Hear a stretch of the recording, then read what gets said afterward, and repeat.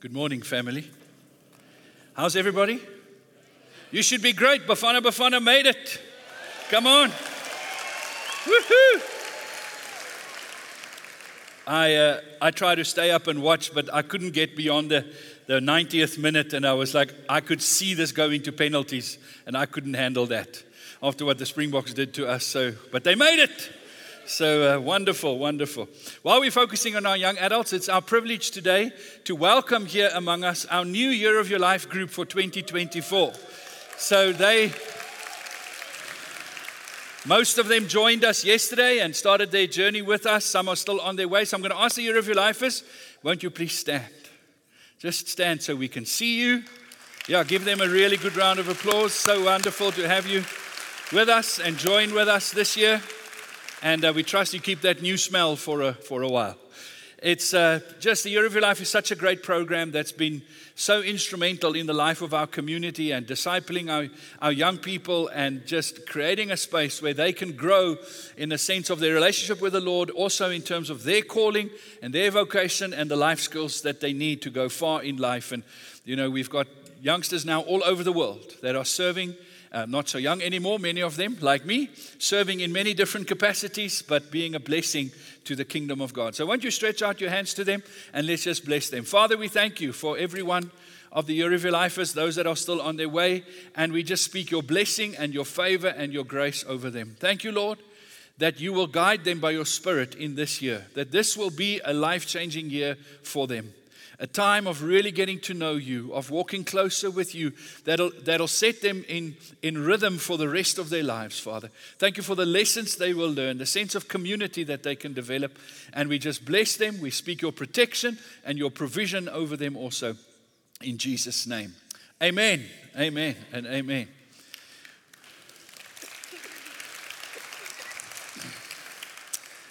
We also have an opportunity for our younger people here at Hatfield where we offer really good community housing, as we call it. And if you have a young person, a student, or if you are a young person, student, looking for accommodation, a place that is a home away from home, please come and speak to our team and let them tell you more about our community housing, which is a safe, comfortable environment where you have Christian leaders, and we create an ethos that is good for young people to grow up in as they pursue their studies and the careers that they have.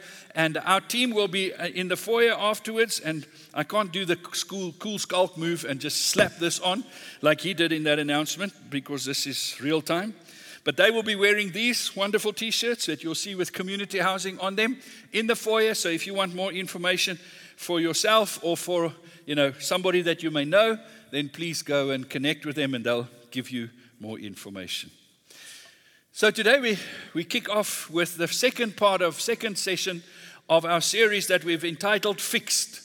And that title comes from the book of Hebrews 12, where it says, fix your eyes on Jesus, the author and perfecter of our faith. And already this morning we've had such a fantastic time of fixing our eyes on Jesus. And it's in that vein and that space that I want to continue. And today's message is entitled Fixed on His Brilliance. And what we're going to do is go from Hebrews 1 verse 5 all the way through to verse 14, which is the first chapter of Hebrews. Last week, I quickly alluded to chapter 1 to 4, verse 1 to 4, but today I want to carry on with Hebrews 1 verse 5. Now, if you read Hebrews 1, then you'll see there's a word that appears quite a lot, and it's the word angels. And there's a lot of talk about angels, and I'm going to tell you just now why that happens. But let me begin with verse 5. And in this verse, I want to give you the structure that I want to use to walk through this chapter of the book of Hebrews. In Hebrews 1 verse 5, it says the following: For to which of the angels did God ever say, you are my son, today I have become your father? For to which of the angels did God ever say, you are my son, today you have become my father? The structure that I want to use is 3 points that I think the book of the chapter 1 of Hebrews covers for us. Is this: God speaks. It's the first point. The second point is Jesus' brilliance. And the third point is Jesus' divinity. God speaks, Jesus' brilliance, and Jesus' divinity. Now, why are we doing the book of Hebrews? And just to remind you, last week we said the book of Hebrews was written, we don't know by whom exactly. There's lots of different theories and discussions, but we don't exactly know for sure who wrote the book of Hebrews. But the book of Hebrews was written around 65 AD to a community that was living in Rome that had a Jewish background, as I said last week. And this community was starting to be tested, both externally by some of the just persecutions that were beginning to arise. There was in AD 49, there was the exile of some of their leaders from Rome, and some Christians were kicked out with Jews out of Rome. And in that time, there was an increasing discomfort that they were feeling from the people around them, both the Romans and the Jews, these Christians. And also internally, they were facing challenges because this was now 30 years after Jesus. And so some of them were starting to doubt whether this Jesus is really the person they're supposed to follow. Is he really the Messiah? Is he really the one that's going to lead them to the kingdom of God? And also, there was developing some thoughts, competing thoughts about who Jesus really is and how do we best describe Jesus and what is the truth of Jesus? And there were different teachings that was beginning to arise, and some was just 1 degree or 2 degrees off. And so the writer of the book of Hebrews writes to encourage these Christians to fix their eyes on Jesus.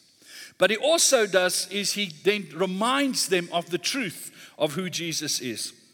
And that's what we're going to see in this chapter also. The first point I want to make is God speaks.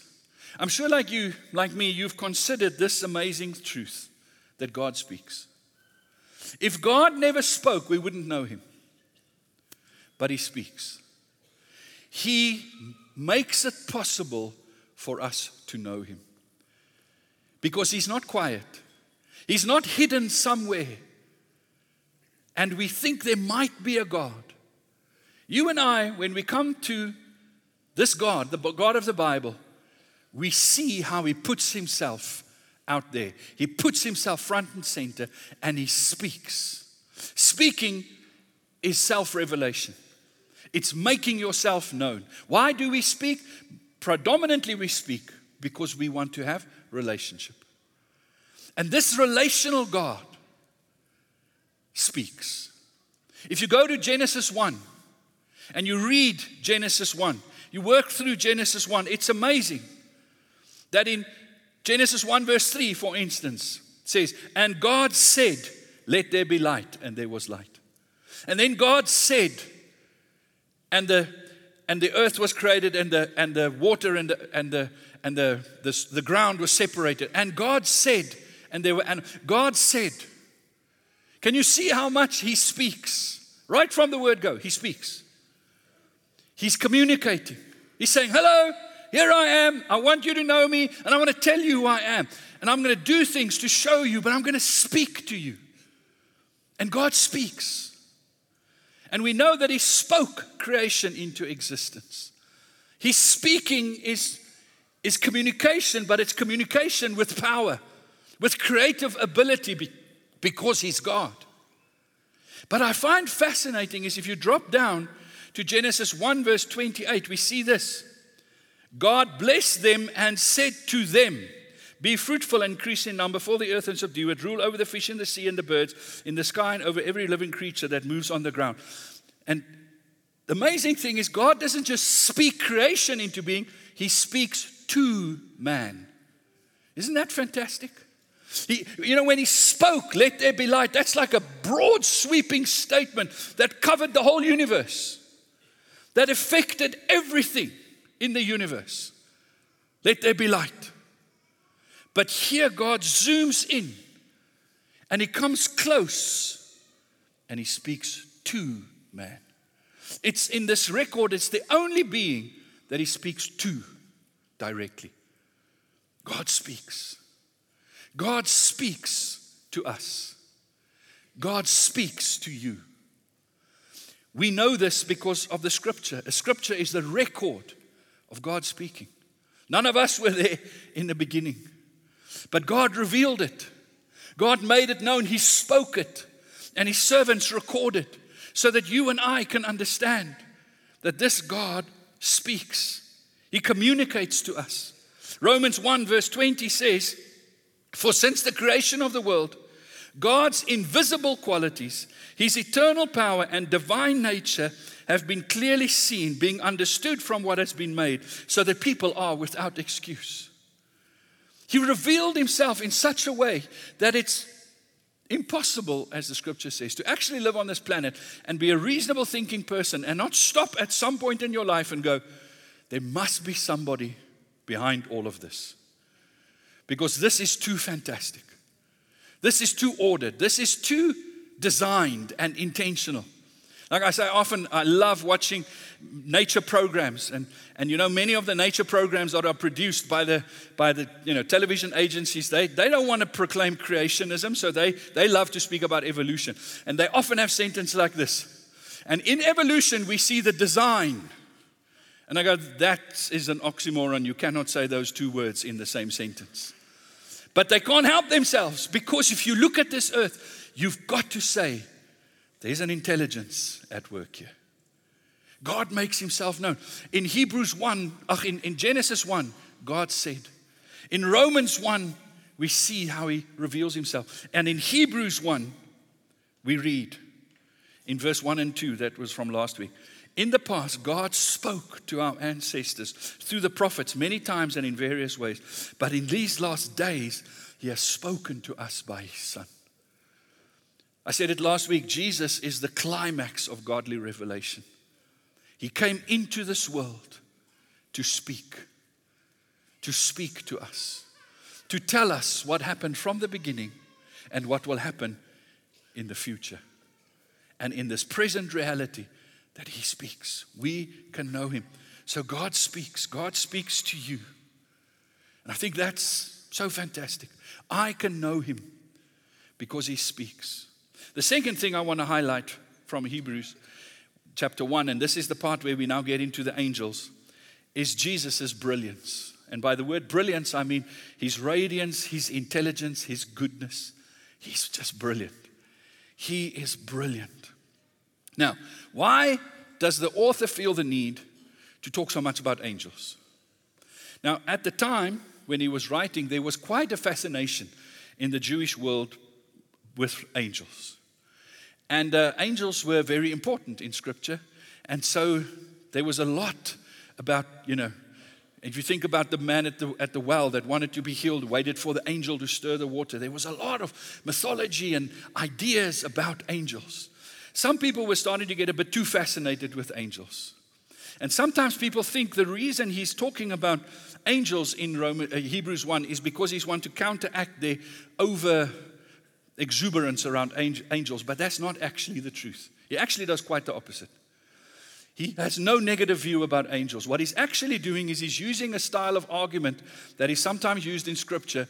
And it's this argument, from lesser you will get to appreciate the greater. If you value the lesser, you will appreciate the greater. And so what he does is he talks about angels and he says, angels are brilliant. If you read, for instance, in Hebrews 1 verse 7, he says, He makes His angels spirits and His servants flames of fire.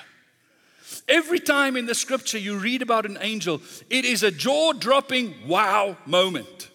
Anybody encountering an angel doesn't just go, oh, well, that's nice.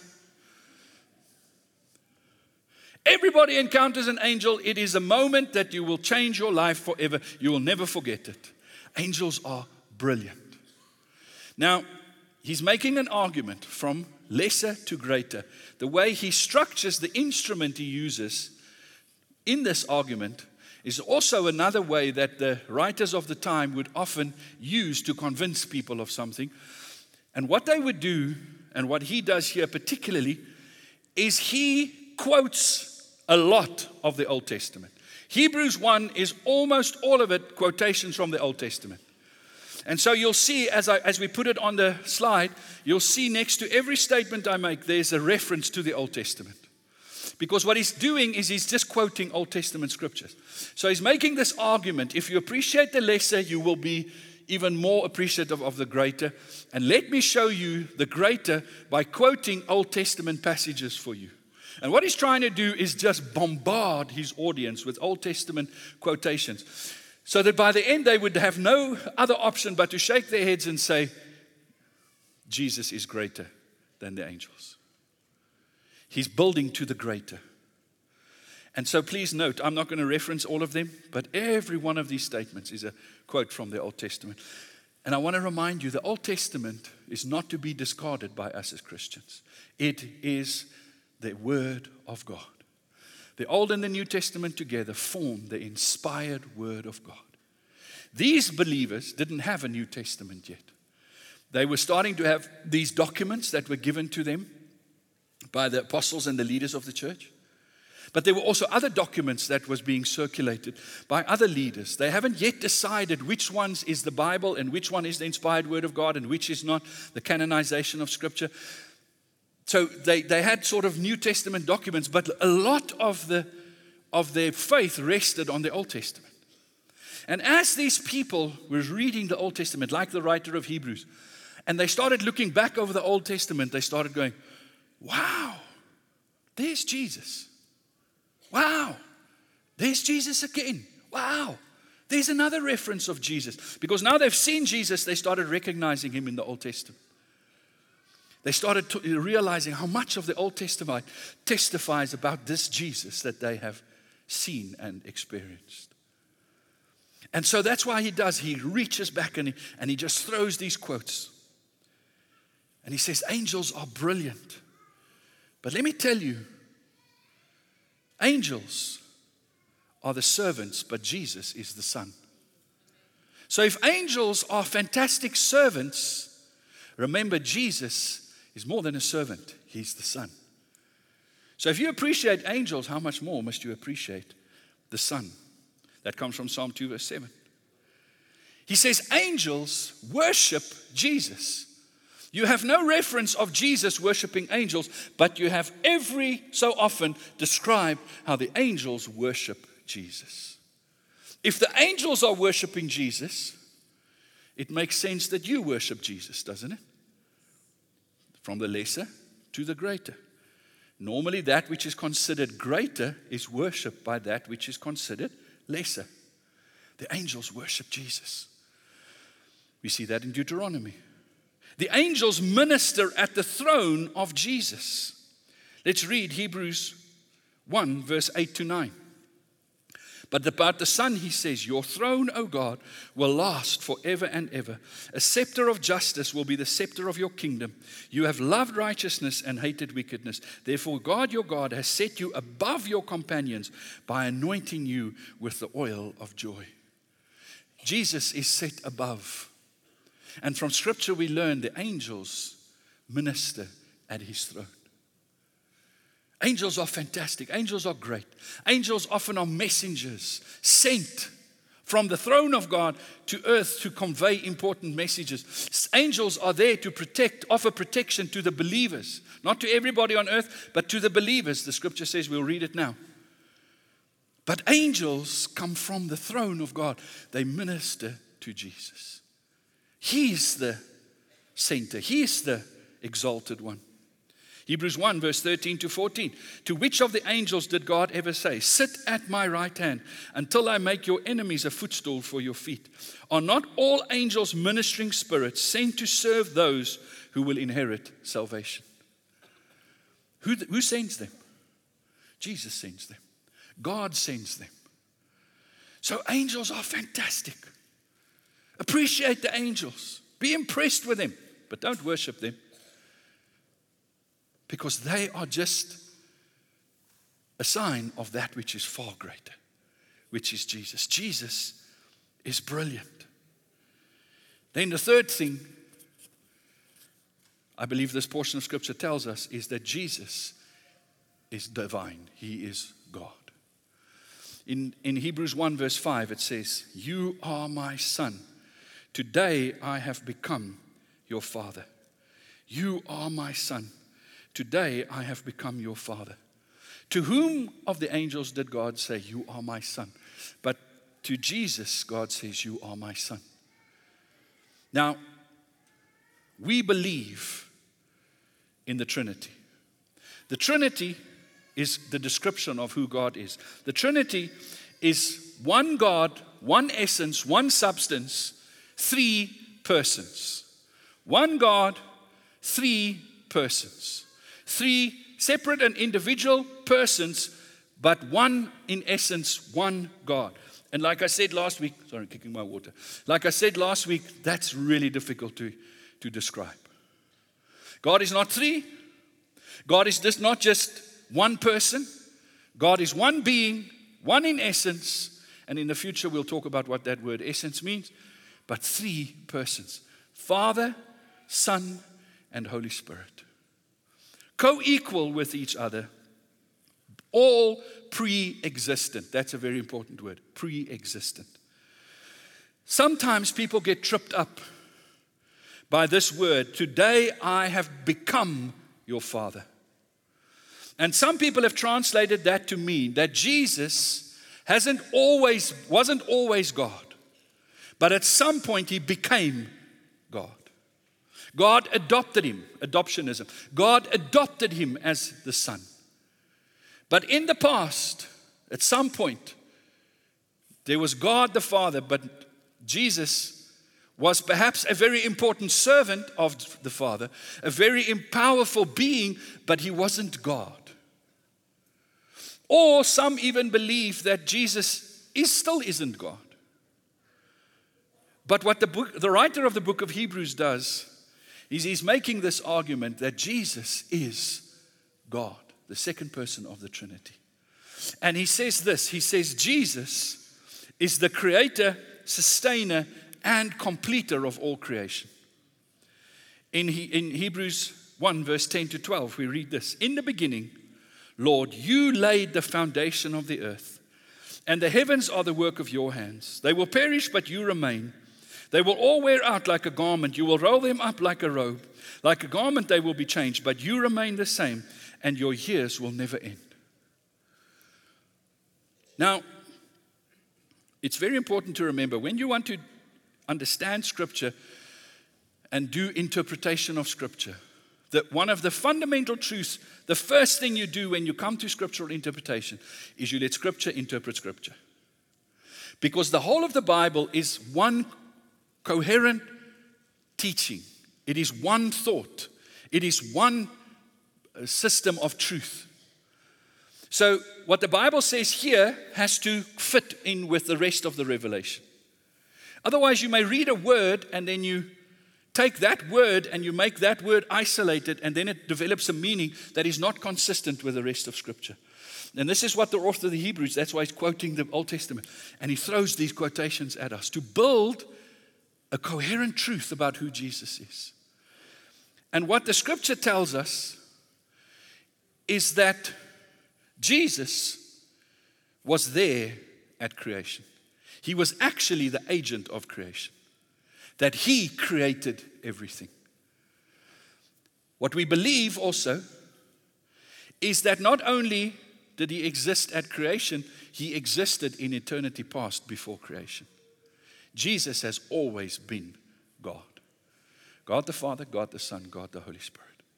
He is the pre-existent God.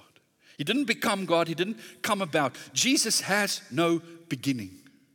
He has always been. And like the Father, like the Spirit, the Godhead has always existed. At some point, the Godhead got together in its Trinity and acted and caused something to come into being out of nothing. In the eternity past of God's existence, there was nothing at some point. At some point, God spoke and nothing became something. And that something is kept alive by its creator, which is Jesus. So nothing became something, and that something was hung on nothing and is supported by nothing material other than Jesus. Jesus is the sustainer of everything that exists. In him we live and move and have our being. He is the Alpha and the Omega, the beginning and the end. That's why sometimes you'll hear people say, when Jesus walked on water, it wasn't actually him walking on water, it was water hanging on him for dear life. because He sustains everything. When Jesus walks in and says, Lazarus, come forth, Lazarus has no choice but to come forth. Because this is the one who spoke him into being, who fashioned him in the first place. This Jesus, nothing can exist if Jesus decides it's done with you. He created everything. He upholds and sustains everything, and He will bring everything to its fulfillment and its end. The scripture says here, there will come a day when He will roll them up like a robe, like garment they will be changed. We know there's going to come a day when creation as we now know it will be folded up. And the only person that has the authority to do that is Jesus as part of the Godhead. He will come back for us. And He will take us to be with Him in some new heaven, new earth, new Jerusalem. We will one day understand what all of that means and what that will look like. But He is the only one who has the power to create, to sustain, and to fulfill. Fix your eyes upon Jesus, the author and protector of our faith. No one else can claim that level of divinity. Now, the one of the words in this sentence is the space where some people get tripped up. In verse 5 it says, you are my son. Today I have become your father. Our translation creates a feeling or a sense of time that if I relate to that, today I have become your father. I think about my experience. On the 24th of September 1998, at 5 o'clock in the morning, I was not a father. And 5 o'clock in the afternoon, I was a father. Pray for my wife, 12 long hours. We went to the hospital, 5 o'clock in the morning, and, she's going to deliver. And then she got there, and dilation, and nothing happened. And, they had to get creative. And by 5 o'clock, the doctor came to us and said, listen, if we do not take this baby out now, it's going to have problems.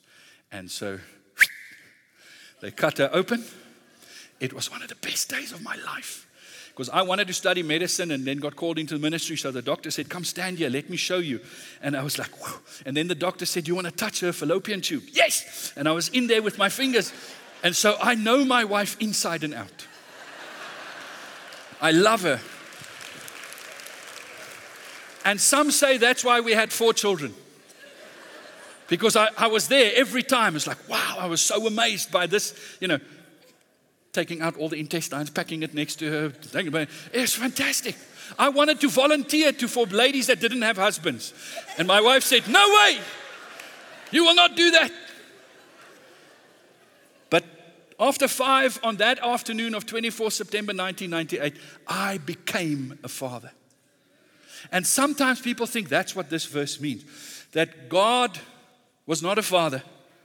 And then at some point, He became a father because He adopted Jesus. He chose Jesus from among the angels. Jesus was always there, Jesus proved Himself to be more worth than the others, and so He adopted Him and made Him His son. Now, that's not what happened. It's a little bit of an unfortunate translation that we have in our language. The Greek word for begotten, it's another way the Bible often puts it. You are my begotten, my only begotten son. Remember John 3:16, for God so loved the world that He gave His only begotten son. What does that word begotten mean? Did He get him sometime? That word in the Greek is the word monogenes, monogenes, almost is how we would pronounce it, monogenes. And it means unique one. It describes the begotten son as unique in 2 ways. He is unique and pertaining to being the only one of its kind in this specific relationship. So Jesus is the begotten Son of God. He's the only one that relates to the Father in that way. He's unique. And the second way that word is applied is He's the unique one in that He's the only one of that class and position. There's none other like Him. He is unique. So it doesn't mean became the Son of God. It means having always been the Son of God, in this unique relationship with the Father and the Spirit, and the only one that fits that classification. This word is, for instance, used in the Old Testament. In Genesis 22, verse 2, we read, "Then God said, take your son, your only," some translations add, "begotten son, whom you love, Isaac, and go to the region of Moriah." So God speaks to Abraham and he says to Abraham, take your son Isaac, your only begotten son. Now, if that meant that he was the only boy that Abraham had, then God missed some information. Then God is not all we think he is, so he can't mean that, because how many of you know that Isaac wasn't the only son? At least we know, all of us should know of one other brother. Who was his older brother? Ishmael. Do you know that that Isaac was one of 8 siblings, brothers? His father had 8 sons. So how can God come to him and say, take your son, your only begotten son? Because Isaac wasn't the only son, he was the only unique son in this, that God gave Isaac to Abraham, and that Isaac was to be the fulfillment of a promise. And so Jesus is the only begotten Son of God, the pre-existent one of the Trinity that has always existed in that position, then comes to earth and does not leave his divinity behind, but takes on humanity. So this God, who is 100% God, takes on all the characteristics of a human and becomes a fully God, fully human at the same time. That's what we believe about the incarnation. Now, at this time, the book of Hebrews was written, there was already discussions about this. And some was saying that Jesus either left his divinity behind and became a human. Others were saying, no, he was a God, but he never really became a human. He was only divine, not human.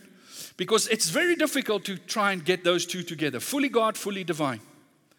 And these discussions were happening, and the arguments were building. And they were getting quite heated.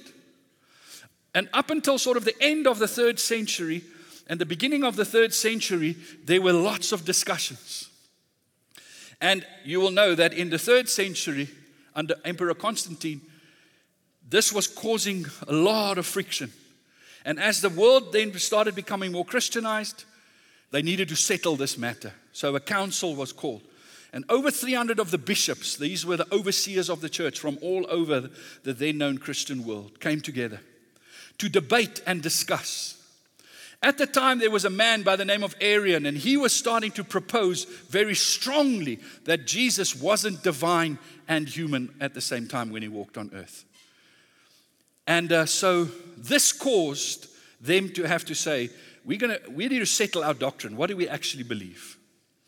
And so a man by the name of, why do I forget his name now?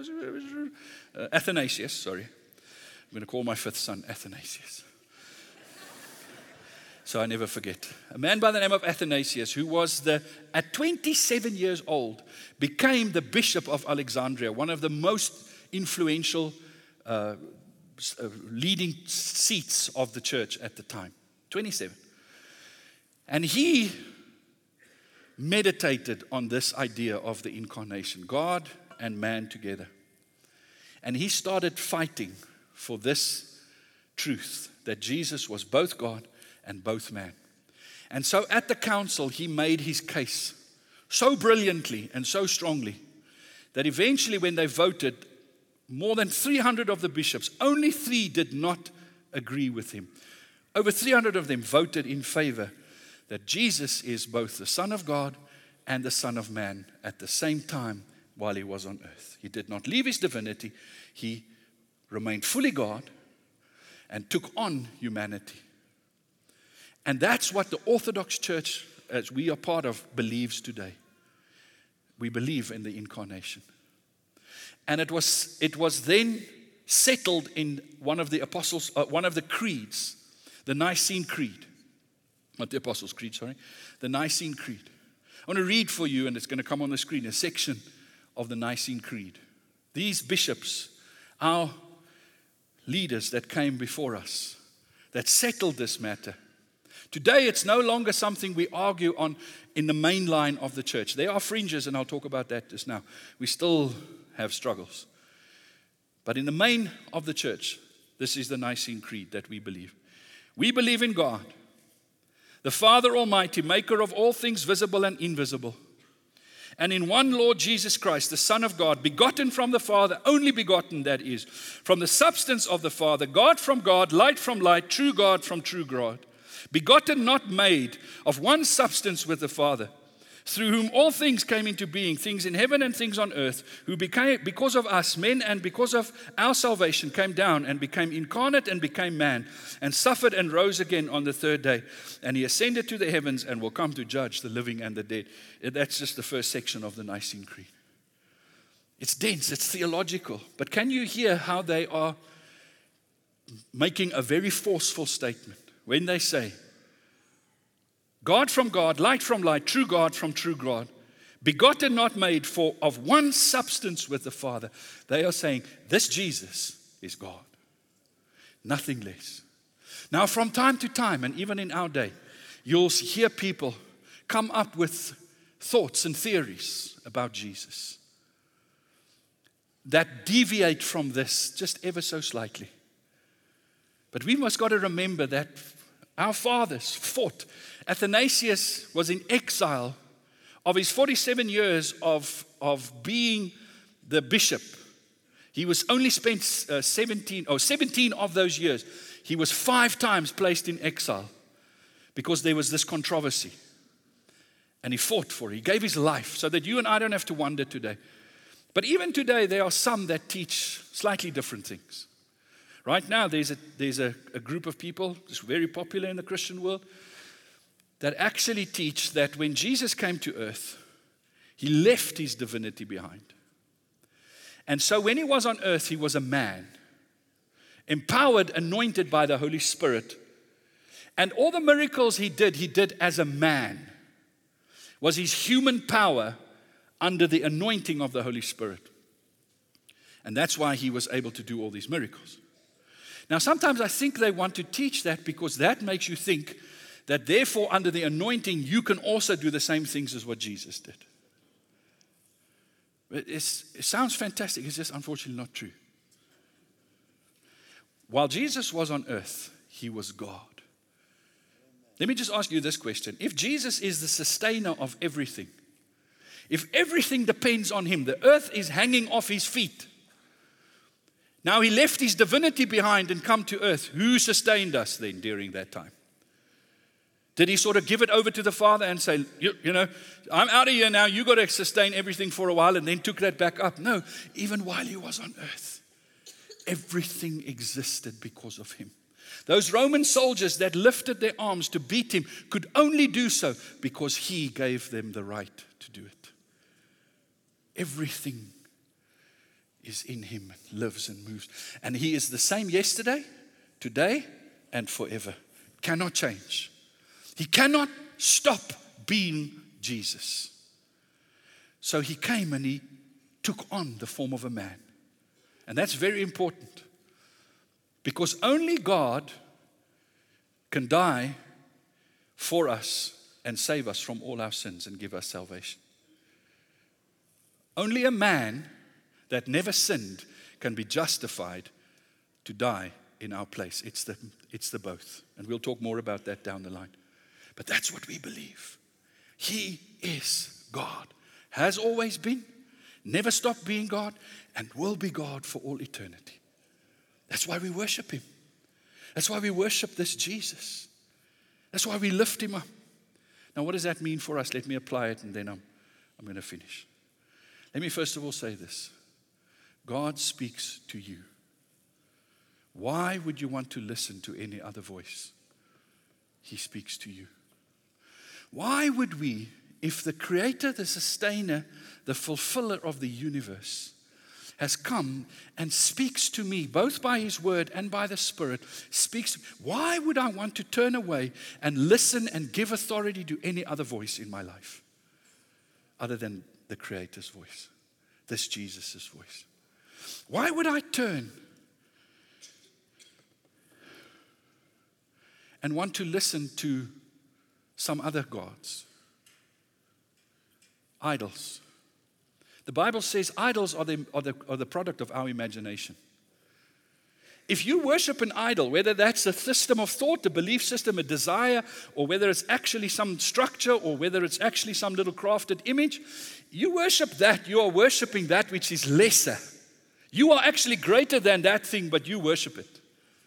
Instead of worshiping that which is greater than you, Jesus. Why would you do that? Why would you give that voice of an idol?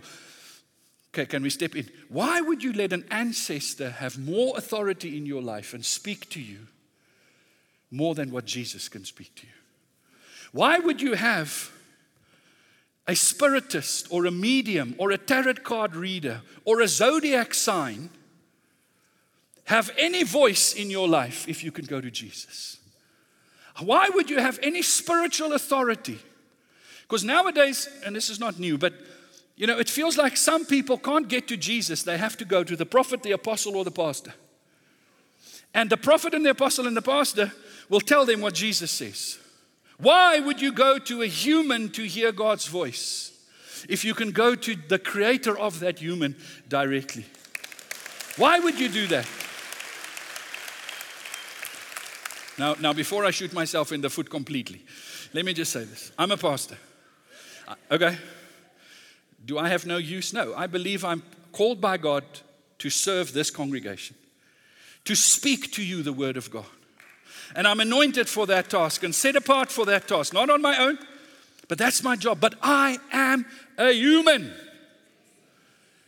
I can miss it. I hear in part and see in part. I am not the voice of God. As long as I stay centered and fixed on Jesus, I've got used to this community. But the moment I start deviating from that, there goes the power, there goes the anointing, there goes my usefulness. That's why I need to lead this congregation with all the authority I need, but I need to do it from within a community of leaders. That's why we have an eldership, and I lead from the eldership that is both staff and non-staff people, elected by you, nominated by you. I have an executive team that work with me, an operations team, the pastoral team, the shepherds. We work together so that I, with them, hear the voice of God. I often become the one that speaks it. And a lot of what I say is not actually me, somebody else that thought it up, but I'm the voice. Not the only voice, but I am an important voice. But I'm human, and that's why I need them to help me understand and guide me in what God is saying. And then sometimes, if I happen to get it wrong, they're the ones that will correct me, and they're the ones that will, in a sense, protect you from me, my humanity. So why would you come and take every word I say and make that your gospel if you've got the living word of God that speaks about Jesus? Amen? He speaks to you. Come and sit at his feet. He is your creator. Why would you go to anything else to find out why you were created, why you exist, and who you are?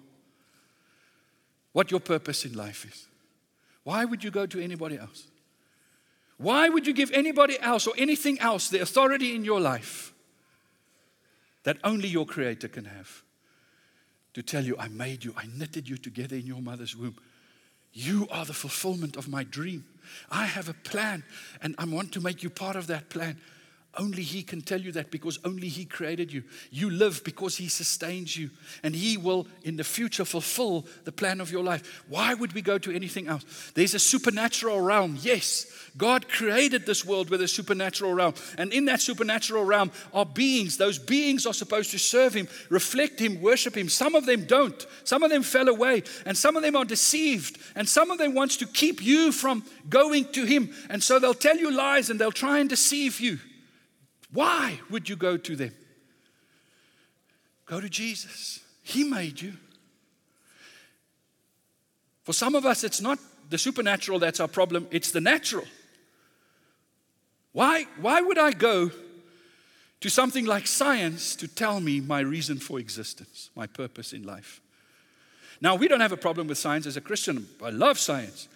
Science forms part of our exploration of who God is. Science is just a way that God has revealed himself. And the more the scientists study, the more they discover about how God made this universe. So Christians, we are not against science. We love science.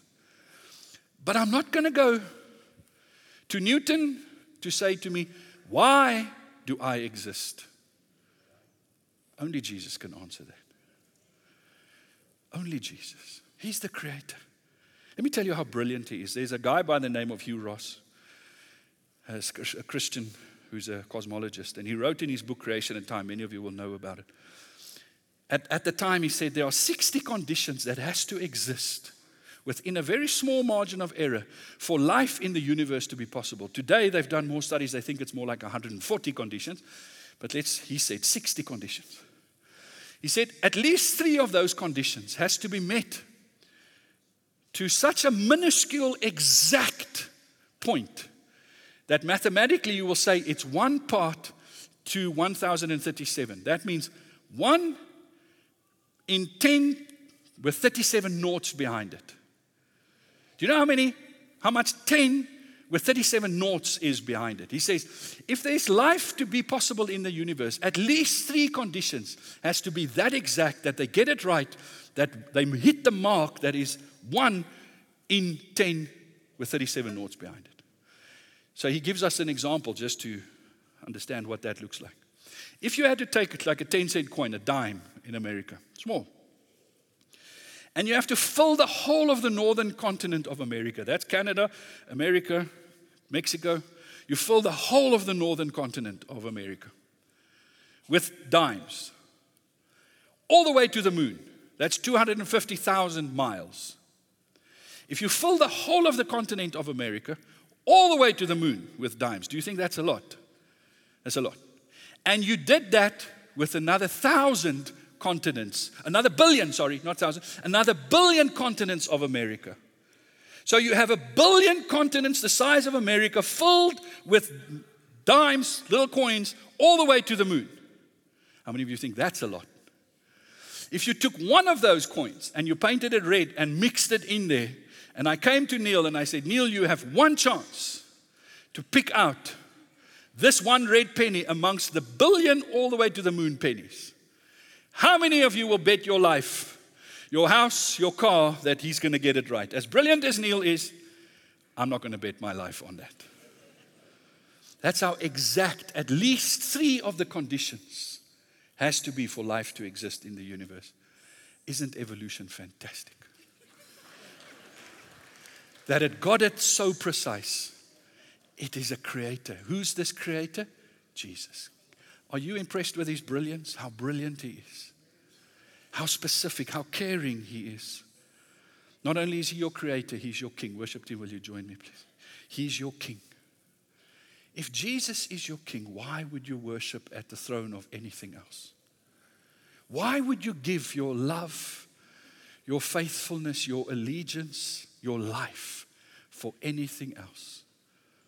If you worship yourself, you are selling yourself short. You could be worshiping Jesus. If you're worshiping money, sorry now, you could be worshiping Jesus. If you're worshiping fame, it can only last for a little bit. You're selling yourself short. You could be worshiping Jesus. Because it's only Jesus that qualifies for your worship. Anything else you worship is less than you, and therefore it will diminish you and make you less than yourself. Only Jesus made you, loves you, knows who you are, knows who he made you to be. And when I worship him, when I fix my eyes upon him, he makes me more and more like him. I become greater because of his power in my life. Whatever else we worship will cause us to be enslaved and lose our freedom. Why would we worship anything but this Jesus? Why would we give our hearts? I've got one life. I don't want to mess around. I don't want to fool around and perhaps get it wrong. I want to go with Jesus, the author, the creator, the perfecter of my faith. I'm sure that would be your story also. I want to read this quote. An agnostic, Robert Jastrow, writes the following. Many of you would know this quote. After all these scientific discoveries that has happened, he said, scaling the mountains of ignorance, scientists have been scaling the mountains of ignorance, conquering the highest peak, pulling themselves over the final rock to be greeted by a band of theologians who have been sitting there for centuries. Praise the Lord. Because God speaks, and He speaks to you. He's brilliant. Get caught up in Him. Fix your eyes upon Him. He's your King. Worship Him. Join with the angels, and we will worship Him for eternity. Won't you stand with me? I've asked the team, and we're going to finish in a moment, but I've asked the team to lead us. I think it's just appropriate to have a moment to respond to this Jesus and to again just proclaim His greatness. And when you do this, I want this to be a bit of a prophetic activity that you do. It's not just singing, but it's saying, Lord, I'm proclaiming my belief in you. I want my life to be aligned with you. And I'm going to pray that the Holy Spirit, that while we sing this song, that will speak to you. If there's any voice that you are being distracted by in your life right now, won't you say, Lord Jesus, I want to listen to you. You can use other voices to speak about you, but I need to know you. I'm going to invite you as I end this service, come to the front. Our team will be here. They want to pray with you. Don't waste another moment of your life with second best. Give your life to Jesus. Let Him set you free from the bondage and the slavery of sin and help you live the life that He have intended and created you to live. So right now as I end the service, just come to the front and say, I need to give my life to Jesus, to the person that wants to pray with you. If you're here also and you sense there's been things distracting you from Jesus and fully living for Him, come and let somebody pray with you and say, Lord, forgive me for that. I want to live for you. And invite the Holy Spirit to help you and strengthen you in that.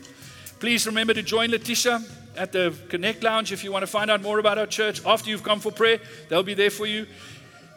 Remember to meet the team, our community housing in the foyer also. May the Lord bless you. May the Spirit of God in the presence of Christ be with you every day and every moment, and continue. Let's praise His name and declare His greatness in Jesus' name. Amen and amen. Please come to the front. If you're joining us online, you will see an email address where you can reach out to us and somebody will connect with you and pray with you also. Thank you for being with us today. May the Lord bless you.